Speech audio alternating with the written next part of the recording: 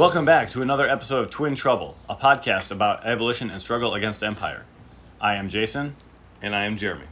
And we are Twin Trouble! This episode is recorded during the anniversary of the George Floyd uprising. We're going to share some reflections on the significance of last year's mass protests, what has changed, where we are now, and where is the movement headed. We will be commenting on recent hacks, including Jonas Day, MPD leaks, Colonial Pipeline, JBS, and the Citizen App leaks. We're also releasing this podcast in time for June 11th, the International Day of Solidarity with Marius Mason and long-term anarchist prisoners. We'll dive into what it means for supporting prisoners in the wake of last year's uprisings, where many people have been swept up in the ongoing repression of social movements. We also have a new section, No Back to Normal, where we will be talking about how COVID-19 continues to change the global landscape, even what is incorrectly called the post-pandemic era. Also, we have some updates to the mobile game we've been developing, Smash MAGA. So let's get into it.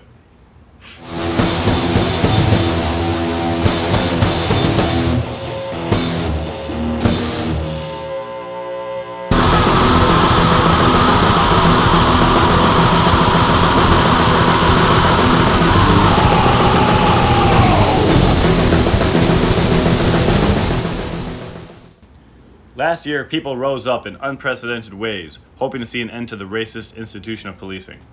People have burned down cop shops in the fight for abolition, and these struggles have garnered mainstream support and no doubt changed the landscape profoundly on what is possible.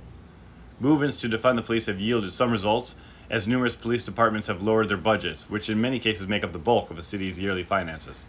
In certain other cities like Chicago, they scandalously diverted the bulk of the federal CARES Act funding, meant for helping people deal with the challenges and hardships of the COVID-19 pandemic, into the police and jails. Over $280 million went to the CPD and Cook County Sheriff's Department, including police payroll accounts. What remains to be seen is actual change in police structuring and behavior. Police murders continue. In fact, as we are recording, people are mobilizing again in Minneapolis because the police shot and killed Winston Boogie Smith. It was just a few months since police had killed Daunte Wright in nearby Brooklyn Center. Seems nothing has changed. In Chicago, Anthony Alvarez and 13-year-old Adam Toledo was slain by cops in the same week. The shootings were captured on body cams and were released, showing Adam had his hands up and Anthony was running. No possible reason at all for these harrowing killings.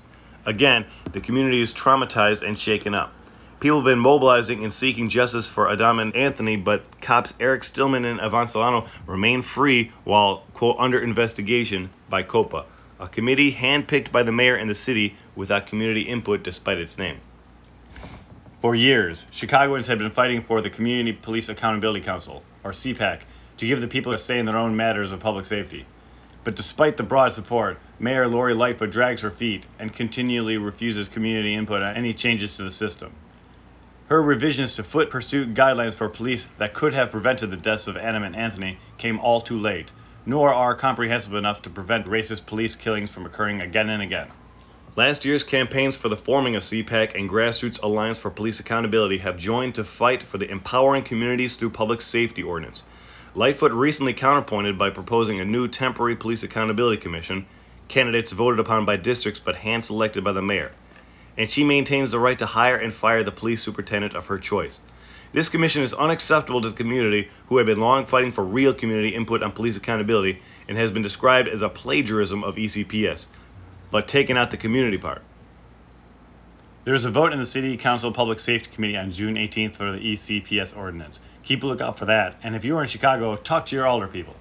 We are serious about defunding the police, and one atrocious program which needs to go is the ShotSpotter surveillance system utilized by CPD. In an op-ed by Freddie Martinez of Lucy Parsons Labs, he notes that ShotSpotter is the untested program which within 5 minutes led cops to a location where they killed Adam Toledo. This program has cost the city $33 million since 2018, money which was seized from the neighborhood through asset forfeiture and used against the people. It is up for renewal in August, and more pressure needs to be put on the city to end ShotSpotter and other crime-predicting technologies which increase contact between people and police who continue escalating situations with deadly results. What sort of accountability are people looking for in regards to policing? A shift in focus on what is considered public safety is the core part of the demands. The defunding and divestment of the people is the root of the problem. Funding for education, health, housing, social, and public spaces have been gutted and are still devastating working-class, immigrant, black and brown neighborhoods. These are the sort of policy level and systemic impoverishments which create the conditions in which interpersonal violence occurs. The solution to these problems is not more police and prisons. These are also well-documented destabilizers of communities. As people are thrown in jail, can miss work, jeopardize their housing, people can miss deadlines, obligations made to family. All these things create greater tension and lead to violence within communities. One problem is related to the lack of public space for people to congregate freely. Everywhere you go, you need to have money. Bars are open till 2, but the parks close 11 here in Chicago. The police are regularly hassling people and dispersing people aggressively, notably in Washington Park in New York City, but also in Chicago and Grant Park and Michigan Avenue, and various encampments of the houseless community. Loitering laws have racist roots and maintain that tradition. Capital continues swallowing up land and privatizing everything, raising rent and making it more difficult for people to maintain their homes and survive. All these things are related. Simply put, crime, as they call it, is never a single-dimensional issue with a single solution, especially one based on punishment and police violence. We need to reframe public safety as something that addresses human needs, because strong communities are safe communities. But our long-term goals in abolition is side-quested with the near certainty of broad reform, notably with the George Floyd Justice and Policing Act, which looks to change numerous currently existing obstacles to police accountability, including ending qualified immunity. It failed to pass last year, of course, but this year the bill passed the House again without a single GOP voting in favor. It currently sits in a divided Senate where tensions are already high given that the Trump coup attempt has and still is supported by some members. Now, abolitionists envision a world without police and prisons, and also many organizations working on police violence are calling for the jailing of these killer cops. Derek Chauvin was convicted and will be in prison, and although we know that will never bring back George Floyd, Adam, or Anthony, or all the others, it raises the question, right now, if there are no tangible consequences for these cops who are still out there shooting civilians, how will they ever change their behavior? On one hand, it makes for poetic justice that these pigs go to prison, after they have been arresting and sending countless community members to languish in these jails. But is this catharsis really a model of justice? A frequent rallying cry at protests is, jail killer cops. Oftentimes it turns into kill killer cops. Now, we're not endorsing or prescribing any behaviors, just merely illustrating how the tension is urgently palpable. Chicago, like many cities, we are always just one moment away from a riot, and the mayor and her cop cronies' failure to address or involve the community in police accountability is going to end up perpetuating this violence. And the cops are pigs, no doubt. The other day, some cops started harassing a small group of people gathered at a street memorial for Anthony Alvarez, taking down parts of the memorial and ordering them to disperse. This attack at memorials is a frequent occurrence and adds insult to injury.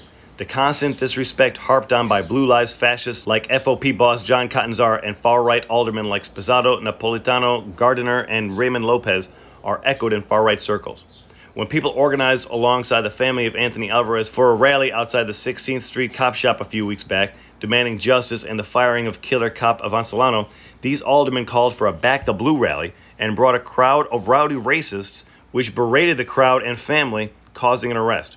Essentially, these aldermen know that by inviting these assholes, it was creating a situation where escalation and violence was likely. One asshole of interest in the story is that disgraceful piece of shit president of Chicago Fraternal Order of Police, John Catanzara. He has been pushing back against any such reform and police accountability and feuding with Mayor Lightfoot over the course of the last year. We look back on how he has been a mouthpiece for Trumpian law and order, defended the brutality inflicted upon protesters and citizens at the hand of police, condemning the rioters and looters, but supporting Jan 6 insurrectionists.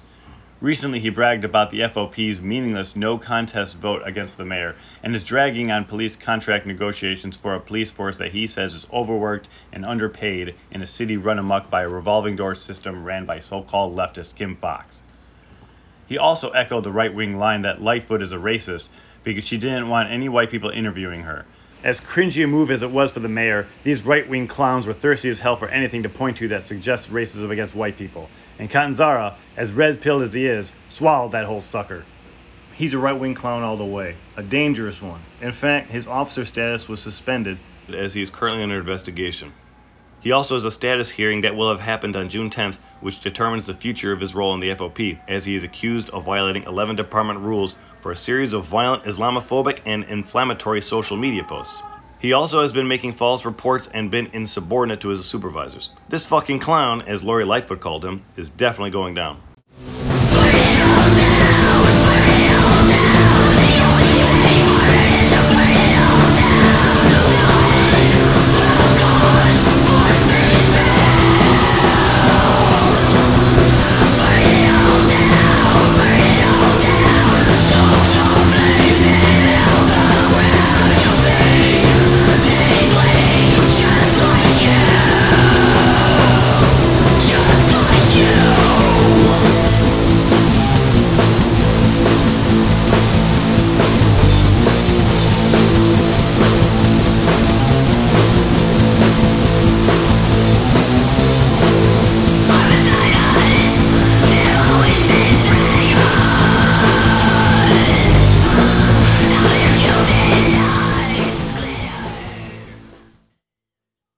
We are releasing this episode of our podcast on June 11th, the International Day of Solidarity with Long-Term Anarchist Prisoners.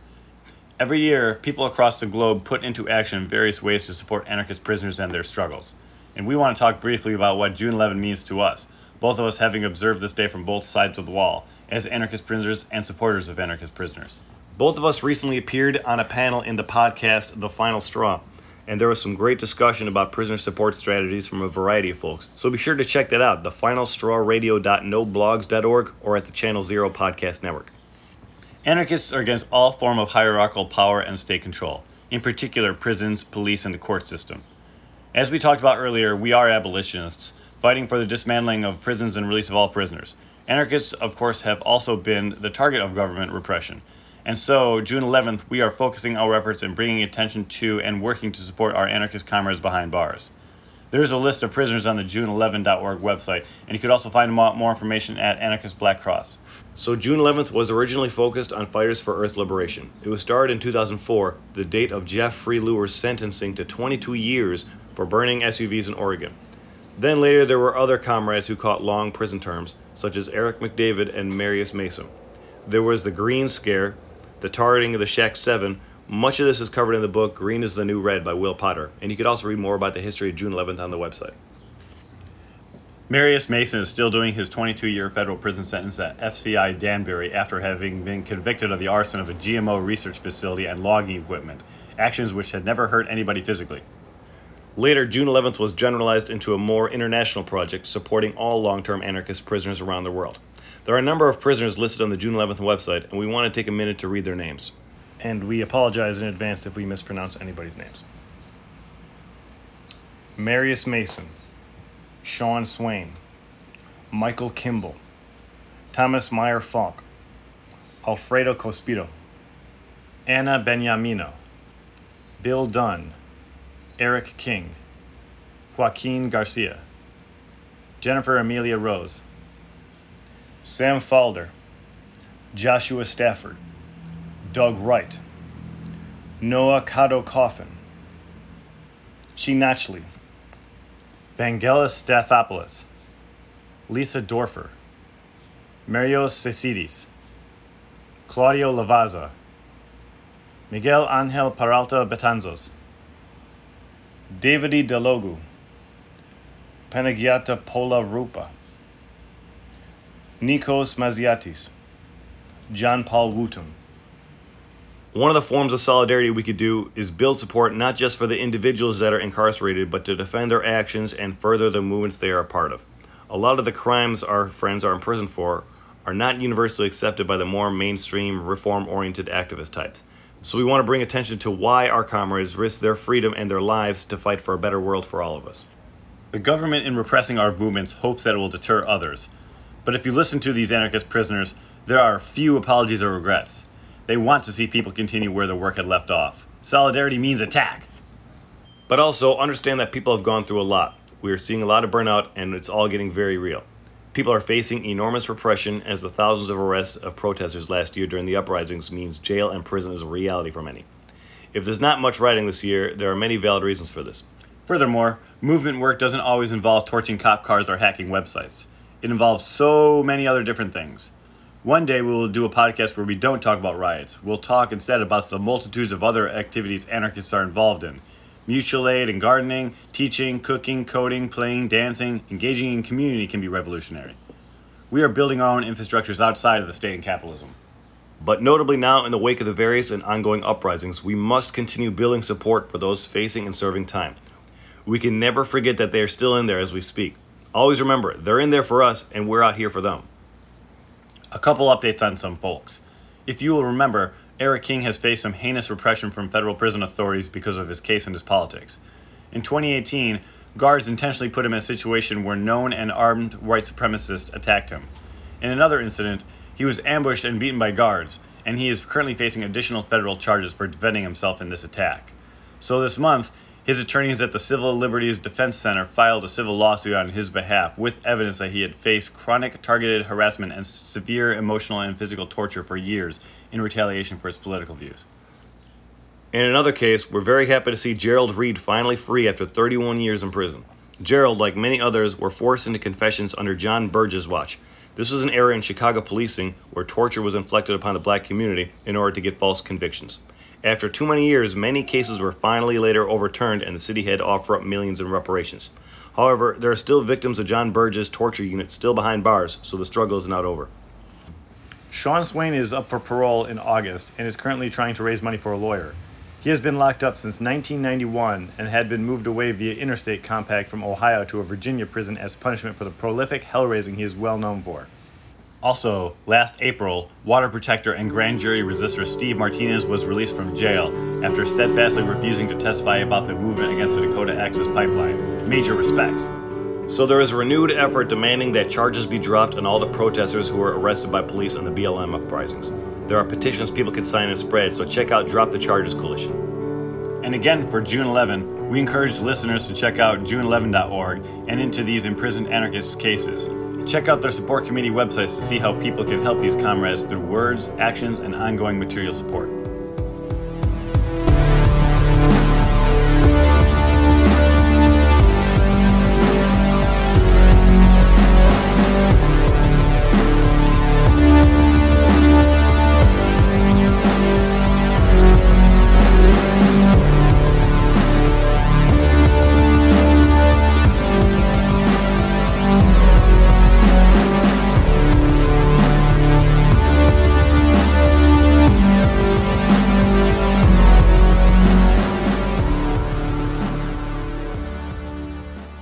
So also in this episode, we want to talk about the hacks, leaks, and ransomware attacks on corporate infrastructure which have had major political ramifications and give a glimpse into the future of how the U.S. hacking laws may change to reflect this trend.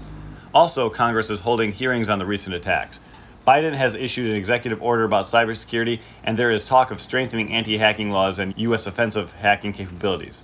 Some big heads are calling for increased regulation of cryptocurrency, as many people incorrectly believe that doing so would cut down on ransomware attacks.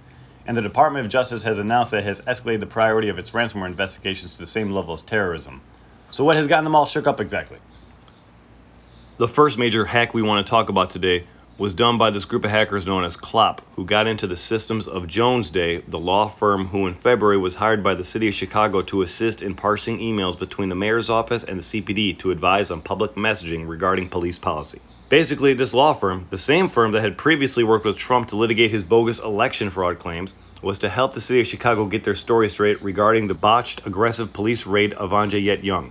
The ransomware negotiations between Clop and Jones Day ultimately failed, and the emails were dumped to the dark web. Enter Distributed Denial of Secrets, the Transparency Journalist Collective. Now, before we get into it, it must be noted that, like in every one of the ransomware leaks DDoS has worked on, the data had already been publicly released in one form or another before DDoS took a look at it. It would be irresponsible not to report on the leaked data, regardless of its origins, and DDoS is simply preserving and making that information available to other journalists. In early May, noted journalists began writing on the Jones Day leaks, and the mayor's response was to refuse to comment on them because the material was from hacked sources and thus cannot be trusted as legitimate. Furthermore, she tried discouraging journalists from commenting on the emails. But there are some scandalous revelations that cannot be ignored, posing important questions for the future of the mayor and the police, and we are just going to lay out a couple of the findings here. In one lie that was exposed by the leaks, CPD and the mayor denied the police usage of kettling, the tactic in which cops surround protesters, refusing them exit, and systemically picking them off and arresting them as they utilize other crowd control tactics such as tear gas. They denied this, but in an email August 18th, a CPD spokesperson, Don Terry, writes, "In the Education and Training Bulletin of September 11th, under crowd control operations, you will find movement to encirclement. This technique is used to contain a group of individuals and effect an orderly arrest." In the aftermath of the same police riot last summer when CPD deployed the kettling tactic, the arrest records they released included personal addresses of protesters, which were shared via social media in right-wing circles. Effectively, this practice of listing personal addresses amounts to doxing, endangering protesters at a time of increased back-the-blue reactionary violence. Lightfoot was shown to have been aware of this practice and was forced to urge CPD to end this. In another gem, an email revealed that Mayor Lightfoot was aware of the lack of evidence linking gun violence to pretrial incarceration, but nevertheless continued to publicly blame and pressure judges to keep people in Cook County Jail, despite high-level city officials knowing that the claim was wrong. In July of 2020, then Deputy Mayor for Public Safety, Susan Lee, emailed her colleagues alerting them that it may have been an error to, quote, attributing violence to people being bonded out.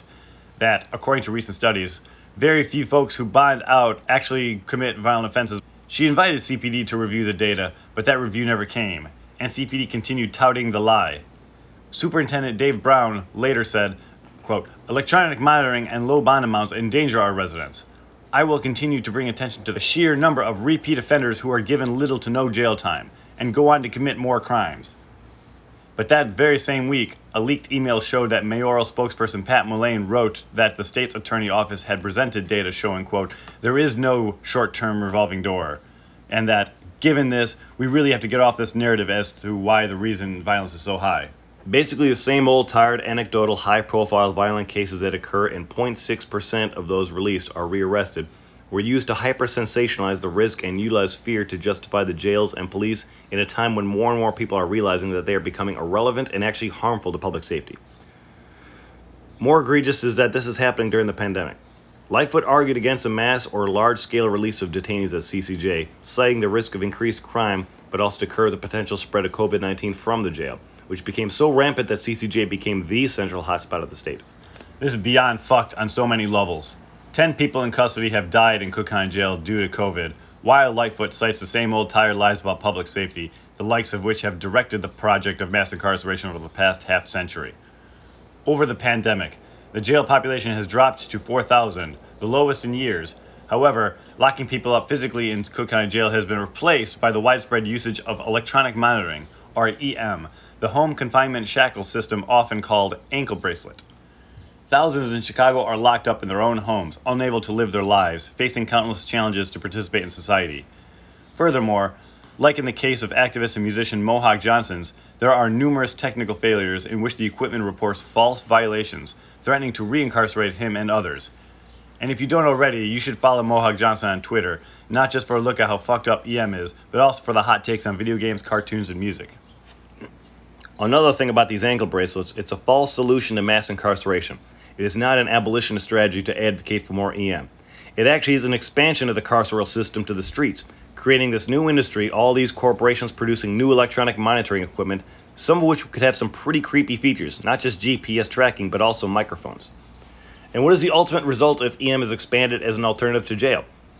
A society where more and more of us are walking around literally in chains, carrying around a kind of jail with us at all times. Also revealed in the hacked emails was that city officials were strongly suggested to inform residents about a planned demolition of the Crawford coal plant in the Little Village neighborhood, but failed to do so. This is injury upon insult to injury, as the plant had already been a well-documented case of environmental racism, being located in a working-class immigrant neighborhood and directly affecting asthma rates for residents. The implosion had the effect of covering a square mile in thick dust and smog, in which residents were told not to prepare for in advance. During a global pandemic, they did this. And then they did it again a month later, finishing demolition of then still standing parts of the plant without telling anybody. Emails showed the mayor's office scrambling around at the last minute and ultimately failing at letting community members know about the first or second explosion. The development company Hilco was hit with a $300,000 fine, but so far, no meaningful reparation has come to the residents of Little Village, who had been protesting to shut down the plant and install something more useful to the community. Instead, Hilco intends on building some distribution warehouse. Anyways, there's actually a lot more to the Jones Day email leaks we haven't talked about that are definitely worth looking into. It will continue to be interesting to see how the city responds to these sort of revelations.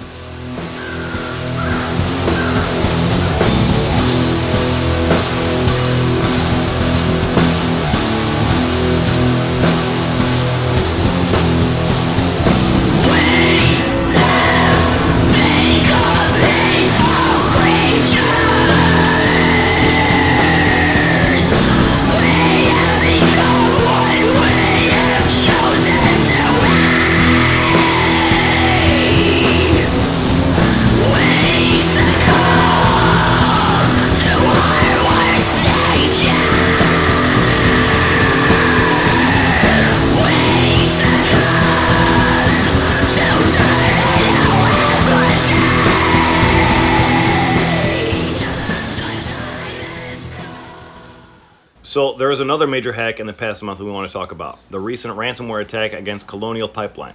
Many of their files are encrypted, and they actually paid $4 million to the group to recover their files.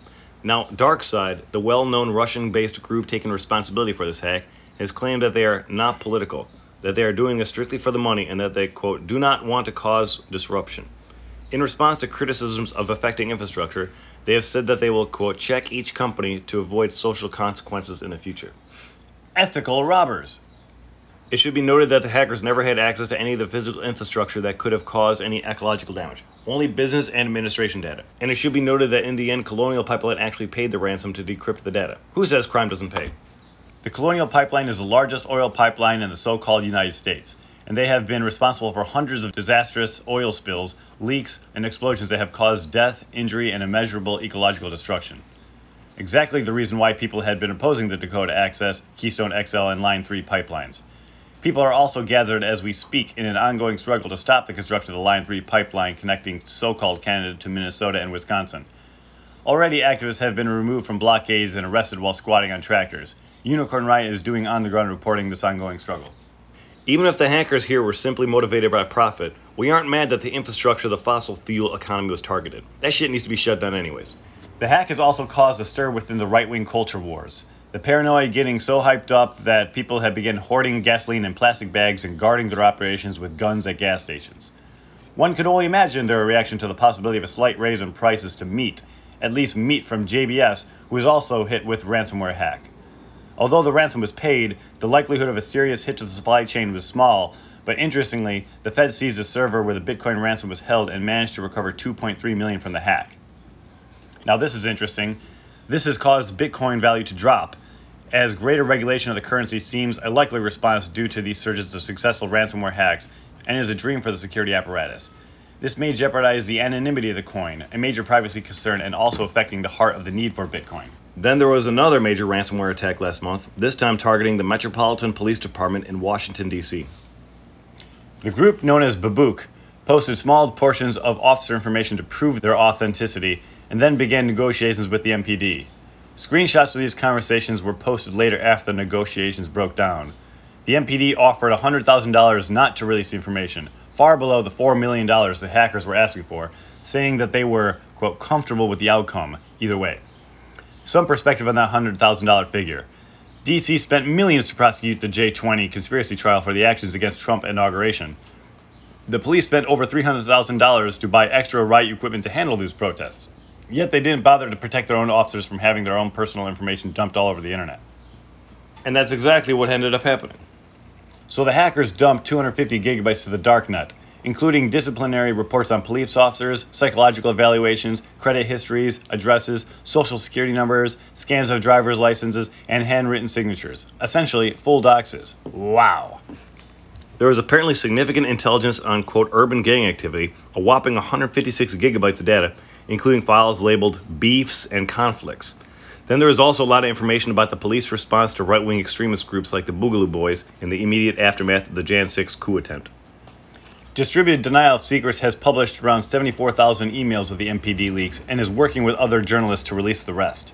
As always, it's cool to see the police targeted like this, but that doesn't necessarily make Babuk or groups like them any hacktivist ally if they're purely motivated by profit. Would they have withheld the information from the public if they got the payout they were looking for? Furthermore, the choice of targets Babuk goes after seems more opportunistic and random than political. They previously hit the Houston Rockets, for example. They had reportedly posted their criteria for target selection, saying they do not target hospitals or nonprofit charities, but then they go and say that they would consider targeting nonprofits if they were, quote, foundations who help LGBTQ and BLM. What the fuck is that about? A very stark reminder that not all hackers have sophisticated ethical political analysis. Not everyone understands who the real enemy is. In general, when it comes to what would be classified as property crime, we understand that there are people who must do what they have to do in order to make it in a society.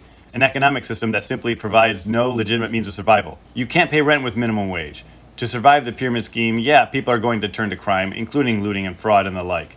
But there is a major difference between targeting a multinational corporation and scamming people in our own community. For example, in prison, everybody steals from the police. People take food from the kitchen, people take pens from the school, steal copies, cleaning supplies, whatever. But everybody knows you do not steal from another convict. There are actually major repercussions behind that. So these ransomware crews out there, think about who you go after and why, because your actions affect everybody. A more ethical ransomware is possible.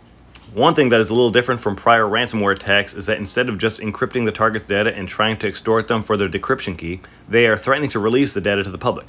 Even if these groups aren't political, there are certainly significant political ramifications to this development in ransomware hacks, something that we welcome and will have to pay close attention to. So there was another controversy with the MPD leaks, is that with the leaked data there was the identities of informants.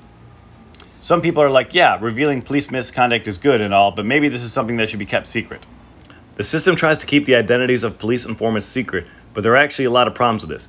Most informants were usually first involved in illegal activities and are only now cooperating with the police after the fact to avoid or reduce their prison sentence. This incentivizes them to lie, exaggerate, and fabricate, and prosecutors know this and have no problem with it. And in many criminal cases, we don't even know who the identities of the informants are.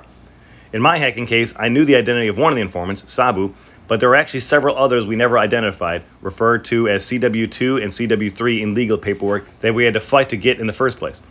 And I never even got to see transcripts or notes from a single interview between any of the informants and the police.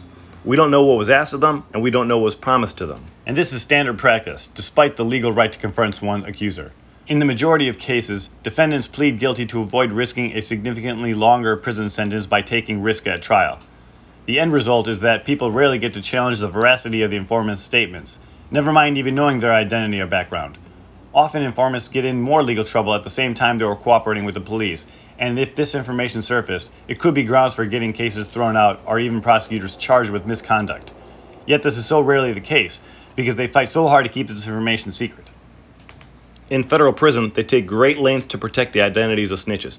We often aren't even allowed to hold on to our own legal work, even publicly accessible legal documents anybody could get on Pacer.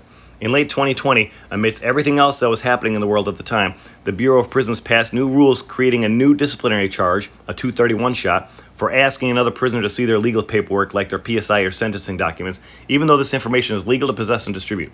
The justification was specifically to protect other prisoners from finding out who the informants are. So we say, fuck that shit. We aren't shedding any tears if these snitches get outed.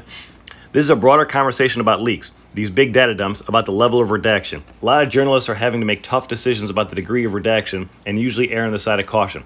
Famously, Edward Snowden made the decision to redact the names of the NSA agents who drafted the various documents and slides describing the vast surveillance network and internet monitoring systems.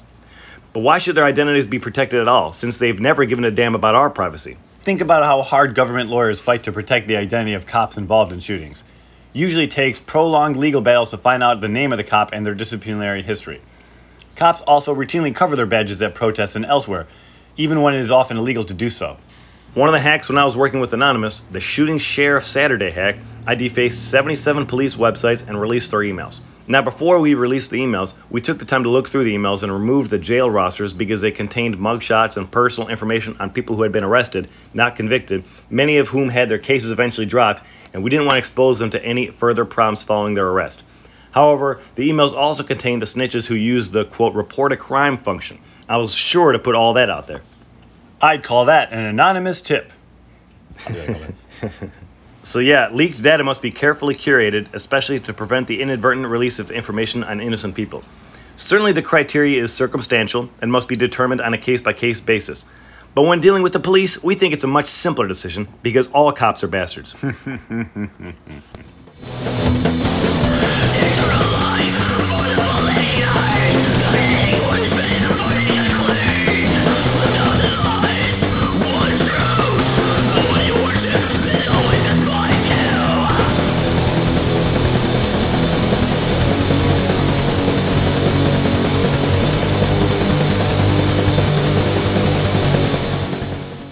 This brings us to, yes, another recent high-profile leak of data, this time coming from Citizen App. The app's goal is to crowdsource the identification and apprehension of, quote, suspected criminals, and the disastrous implications are immediately obvious to anyone looking at policing as a problem rather than a source of public safety. And now, with the help of hackers who have scraped publicly accessible data and made it available, again, through distributed denial of secrets, journalists are uncovering some disturbing new details. Citizen App was already being looked at for numerous scandals and the misadventures of its wannabe crime-fighting CEO, Andrew Frame. Andrew Frame said, "Get this fucking guy," in a live-streamed manhunt in which he personally offered a bounty for the wrong person. The story went like this. A fire broke out in Palisades, California, in which, due to unsubstantiated tips, a live stream posted the name and picture of the wrong person, which was viewed over 1 million times, and incredibly a bounty set by Frame that increased to $30,000 over the course of the night. These app models essentially encourage users to become vigilantes. In fact, Frame's prototype for Citizen was called just that in 2017. Quote, "With Vigilante, vital information is unlocked and everyone can do their part," the company said in 2016, letting us imagine what their part should be. Now, their new livestream feature in which users can pursue suspects shows that it can and has turned into a manhunt of ad hoc extrajudicial vigilante squads. It was only the 16th live stream on the Citizen app's new feature, and it almost led a man to a false arrest and suffer potential violence. They say the manhunt was fueled by the high stress due to the danger presented by the fire, which caused people to panic, jumping to conclusions. But the inverse is actually true. The app itself and the notification created the panic and spread the misinformation about the falsely suspected arsonist. Last year, right-wing fake news channels presented as fact that Antifa was starting the fires in Oregon and militia organized in response. The dangerous implications of these alerts on such apps towards marginalized communities, specifically the houseless community, cannot be understated. This can get someone killed by an over-enthusiastic individual, a mob, or the police.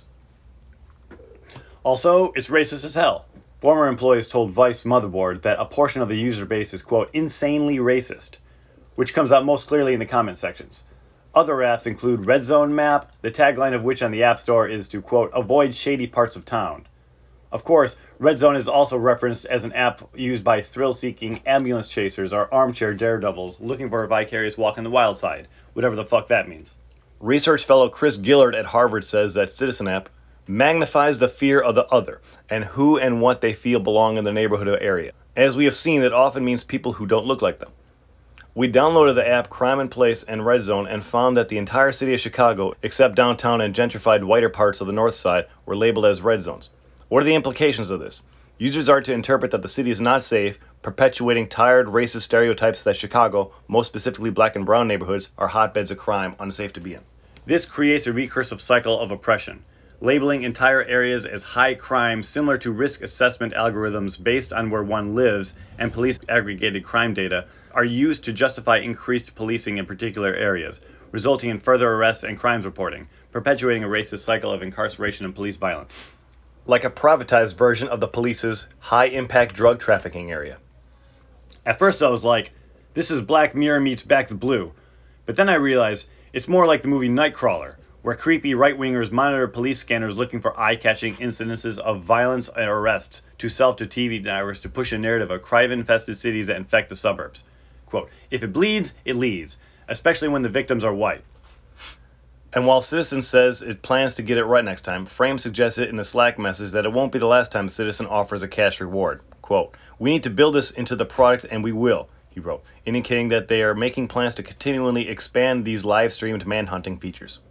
Right now there is this right-wing narrative that the defund the police movement is causing a surge in crime. Every year, as summer begins, as weather gets warmer and more people are outside, more crimes are reported. Now, this is a well-known and understood phenomena that every year they sensationalize as if this is some new crime wave unaddressed by liberal politicians. On slow days, Citizen will relax the standards of what qualifies as an incident worthy of notification, as to constantly inundate users with fear so that they may be convinced to subscribe to pay features of the app.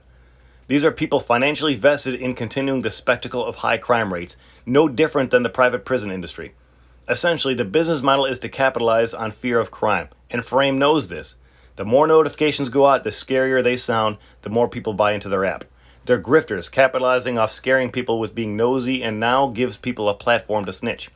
The design of this and similar apps like Crime in Place, Red Zone, Wildfire, Guardian is to push this law and order agenda rather than address actual issues of public safety. Now, when we talk about public safety, we talk about building strong communities through investing in human needs, where the contexts which create violence are reduced. But these dinosaur back the blue right-wingers laugh at these ideas. They are more interested in keeping prisons full than they are in actually reducing the number of incidents where harm occurs. This lack of social imagination is part of a larger problem that permeates American culture. Their focus is on the individual's choices independent of the social context in which they occur. They've been brainwashed by toxic cop and robbers mythology so ingrained, anything else to them is commie, snowflake, social worker nonsense. Interestingly, during the uprisings that marked 2020, Citizen also identified areas where protests were occurring, ostensibly to warn users to stay away or go towards. Although Forbes called it an unofficial social network for protests, it remains to be seen how useful it was for people on the ground who were interested in participating in the movement. However, as it was back then and is now a tool to give notifications of crimes occurring, it seems like a non-explicit way of conflating protests with criminality. Activists are generally cautious about how they post information about ongoing protests and sharing of locations, as not to implicate individuals or groups as being at a particular place or action. And we find it highly unlikely that a great deal of protesters would actually go on a crime-stopping application for up-to-date information on where the action is at or to post about it. A more likely theory is that pro-police right-wingers who make up a healthy chunk of the citizen user base are more interested in finding out where the protests are in order to avoid them, or to go to them and harass, berate, or counter Black Lives Matter and left-wing protests, as they're becoming more and more characteristic of protests that started last year.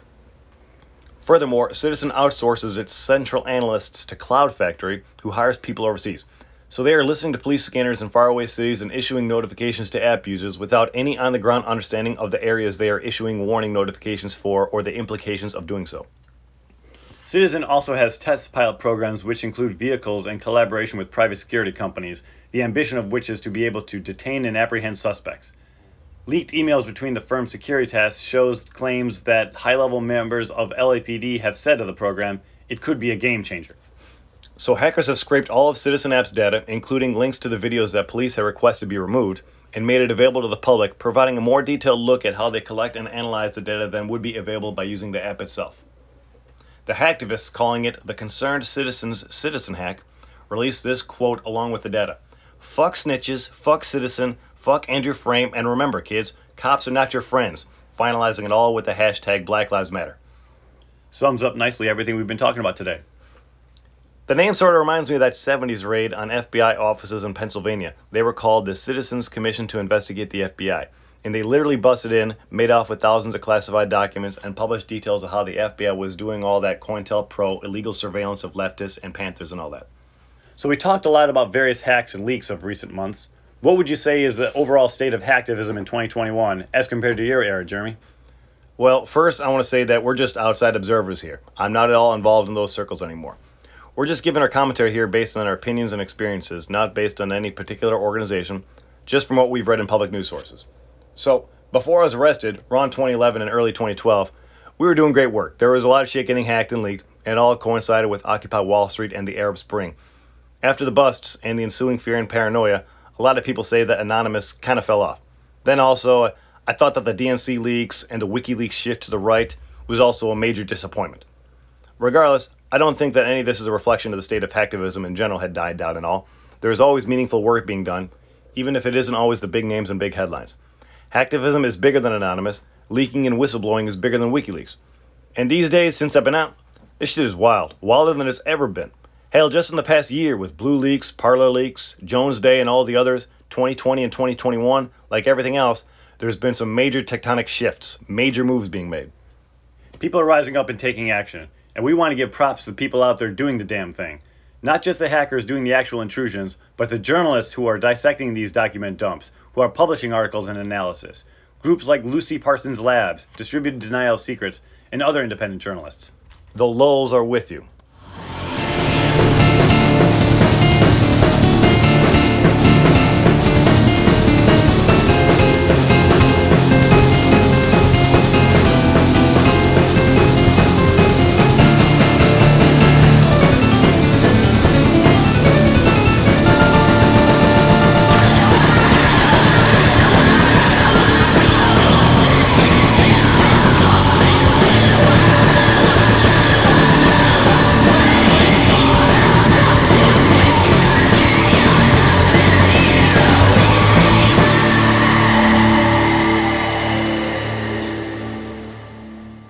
Lastly, we want to pop off with some updates on the ongoing Jan 6 fallout. Currently, about 550 people have been charged for participating in Trump's QAnon coup at the Capitol thing. And now some of them are beginning to take plea deals for their participation. We are watching the situation closely, as the fallout of this historic event could set precedents for how the Department of Justice prosecutes those involved in political uprisings in the future. Not just from the right-wing, read white supremacist MAGA camp, but also how they may weaponize these measures against leftists and other liberatory uprisings as well. So the GOP blocked that Jan 6 commission from forming via filibuster. Now, a filibuster is ostensibly a rule to prevent majority party from exerting total dominance over a minority party in order to keep some ruling class bipartisan rule intact. However, if you compare the very stakes of what Jan 6 represents, a very real threat to democratic election, if you want to call it that, The filibuster is being weaponized by a fascist party to maintain unpopular, non-democratic rule over the country, and is most clearly, simply put, a power play. The Dems are not just taking this as seriously as they should. It becomes increasingly clear that these neoliberals are incapable of standing up to this never-ending Trumpist coup. They did walk out on the Texas Senate as they tried passing that racist voter restriction law, which is also being pushed by the GOP in many other states, and is another part of the GOP general strategy to maintain unpopular rule. Jan 6. They only want to take a look at the thing. It also makes sense that GOP wants to block a commission from forming because many of the GOP were actually active participants in the Stop the Steal bullshit. It also has just come to light recently that Paul Gosar, U.S. Representative of Arizona, plotted a so-called Brooks Brothers riot in his home state of Arizona. Leaked messages showed that Gosar wanted to enlist violent Proud Boys to disrupt the 2020 certification in Arizona. We talked previously about how a full investigation on the events that led up to Jan 6 needs to occur. More is constantly being uncovered, and without appropriate response and accountability, or a comprehensive explanation and plan to prevent this ongoing slow-motion coup from occurring, we are bound to see this shit happen again. Trump's musings that he will somehow be reinstated in August should be incredibly worrying, but instead is easily dismissed as mere rantings. He is literally a fascist trying to consolidate his power in alternate reality Mar-a-Lago, while the GOP is doing everything they possibly can to preserve Trumpism in America first, doubling down with their plans to include him in their fight to take back power. He's talking August. They literally cannot even wait till the midterms. But all this talk of jailing cops and MAGA insurrectionists prompts the question, what is the abolitionist response to incarcerating these Jan 6 insurrectionists? This is a subject we hope to explore in future episodes and invite anyone with opinions on this subject onto our show. Also of note in the unfolding free speech debate is Facebook banning Trump for 2 years on their platform for the continual spreading of fake news. This is possibly setting a precedence for the deplatforming of fascists globally who aim to use social media to maintain their control. Look at Bolsonaro and Netanyahu, for example, who are citing election fraud in their own countries a la Trump style. Coups are just on the rise, period. With Myanmar and Belarus, there is mass political repression on activists fighting against authoritarian rule. Related, Nigerian leader Muhammadu Buhari banned the app Twitter from being used by the people, after Twitter deleted a post he made which essentially threatened dissidents with violence. Later, he announced on Twitter, in a form of irony, the Twitter ban he was enacting in his country.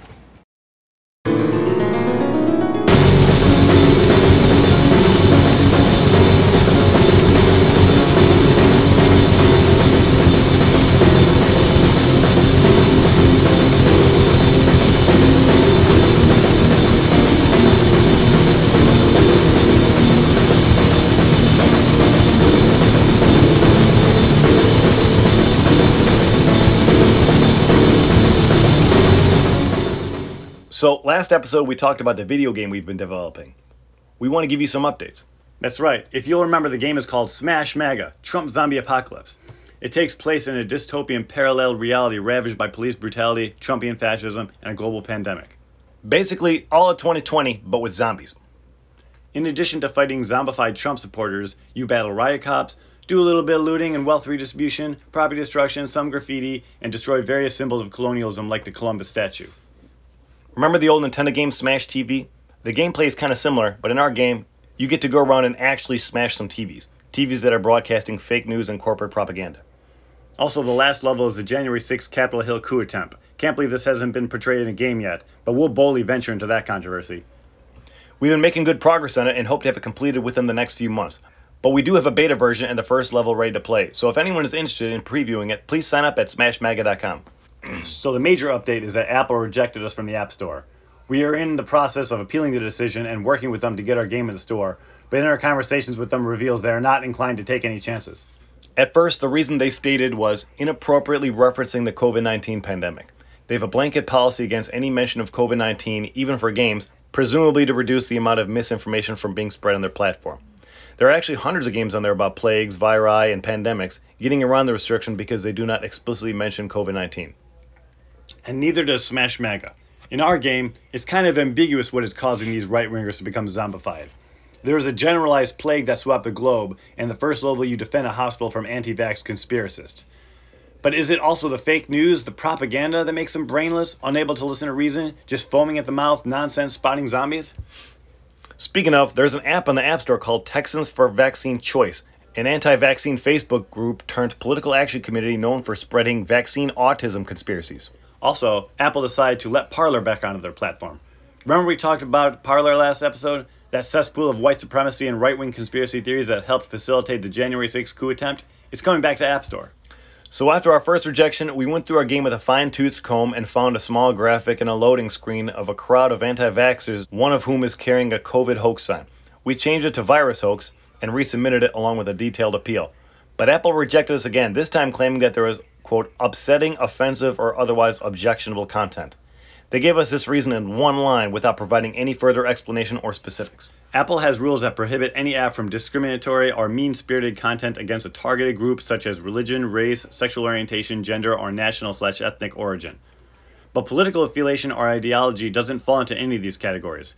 Being a right-wing MAGA QAnon conspiracist or a white supremacist Proud Boy or whatever, you're not part of any historically oppressed group. You're just an asshole. An asshole that deserves far worse than to be mocked in a video game. So after several back and forth written appeals, we got on the phone with a representative from the App Review Board who made it clear that the decision was already made, that he was just talking to us to explain their position. But we did nail him down on a few central points which hadn't been brought up in any of their previous explanations. Most importantly, Apple said that they are not going to allow a game set at the Capitol Hill coup attempt under any circumstances because it was polarizing. Not only that, but he was so bold to say that they were not going to allow any games about any current events. That's ridiculous in so many levels. First off, there's actually nothing in the app review guidelines that mentions anything about current events. But as one of the most important events of 2021, the coup attempt was covered by nearly every media that exists on the planet, and it is reasonable to believe that people would make video games about it. It is hard to believe that, to our knowledge, we are the first people doing such game. Not to mention that our game is a fictional, artistic expression of these events, specifically involving zombies. The Apple representative then said that they didn't want to include anything that could be, quote, upsetting, and gave an example like, what if somebody had a family member who was at the events at the Capitol? Well, we encountered with, what about people who were affected by World War II might be triggered by the countless games on the subject? He said, well, that's not current. I'm like, okay, well, what about the countless games about the wars in Iraq and Afghanistan? There are so many militaristic games set in Iraq that portray the U.S. as the good guys, where you could go around blowing stuff up and killing all kinds of people indiscriminately. And we're talking about very unpopular wars here. Most of the U.S., not to mention the world, views the war in Iraq as a very big mistake based on a lie that the U.S. never should have been there, yet there are countless games about it. How do you think the people who live in these countries and have to deal with the consequences of decades of U.S. imperialism would feel about these games that glorify these wars? Upsetting or otherwise objectionable, to say the least. To contrast, the January 6th coup attempt was universally unpopular and widely condemned, even by both political parties. In any case, our game, in mocking them, is on the majority opinion side of the debate. Again, we're talking about people who literally tried to overthrow the results of an election by force and violence. People died. And Apple is really worried about upsetting them? The Apple representative then went ahead and argued that MAGA supporters would be considered a targeted group as defined by their guidelines. That's actually really fucked up. Apple's guidelines explicitly defines targeted groups as religion, race, sexual orientation, gender, national, ethnic origin, as in groups that have been historically oppressed by vicious hate crimes and discrimination. It's really insulting to equivocate that to mocking right-wing Jan 6 insurrectionists. It's actually a white supremacist, reverse racism talking point to be claiming that white people, or Trump supporters, are being targeted by hate crimes. In any case, Apple's app review guidelines does specifically allow for political satire and humor. There's 100 games about Trump, even ones we could slap him in the face. But that satisfying exception notwithstanding, it's clear that they just don't want political games. Apple's review board are some hyper-sanitizing gatekeepers. They reject over 1 million apps a year. There's so much software out there that Apple has made unavailable to iPhone users. Its monopolistic control over what users are allowed to run on their own devices is actually a focus of the major Epic versus Apple battle currently playing out at trial. Remember, they kicked Fortnite off the App Store. Basically, they want some bourgeois-ass walled garden with only safe, comfortable apps, and the grid is not allowed, whether they can give a valid, articulable reason for an app's rejection or not. And this vague, overly broad restriction on otherwise objectionable content, well, it actually reminds me of the catch-all rationale the Bureau of Prisons relies on to justify every new encroachment on our rights. It threatens the safety and security of the institution. No wonder they call modifying your phone to run your own software jailbreaking. Apple some shit. So much for think different. Fake-ass tech liberal capitalist BS. This is a good time to bring up Apple's horrible legacy of sweatshop labor? Remember, they literally had to install suicide nuts at factories in China because workers kept jumping off. The largest tech corporation in the world. So, we're determined to release the game to iPhone users, even if we have to provide instructions on how people can sideload the game onto their iPhone outside of the App Store. But we also try to have it on other platforms, such as Google Play and Steam. And again, if anyone wants to play the demo version, hit us up at smashmaga.com. It's both entertaining and relevant, and we're going to release it for free. Hell, bro, it's been good to dive into this project with you. If you all didn't know, me and Jason used to make video games back when we were super young, like 11 years old, programming in QBasic. Even if we've been separated for many years, we're back at it. Can't stop, won't stop. So that's pretty much it for this episode. Wow, that was a lot. We invite you to check out this episode's show notes, which include links to some of the topics we discussed today. We hope this summer is full of fire and fury. The flames of resistance burn bright. Till next time, we are Twin Trouble! Ah, damn, we fucked up again.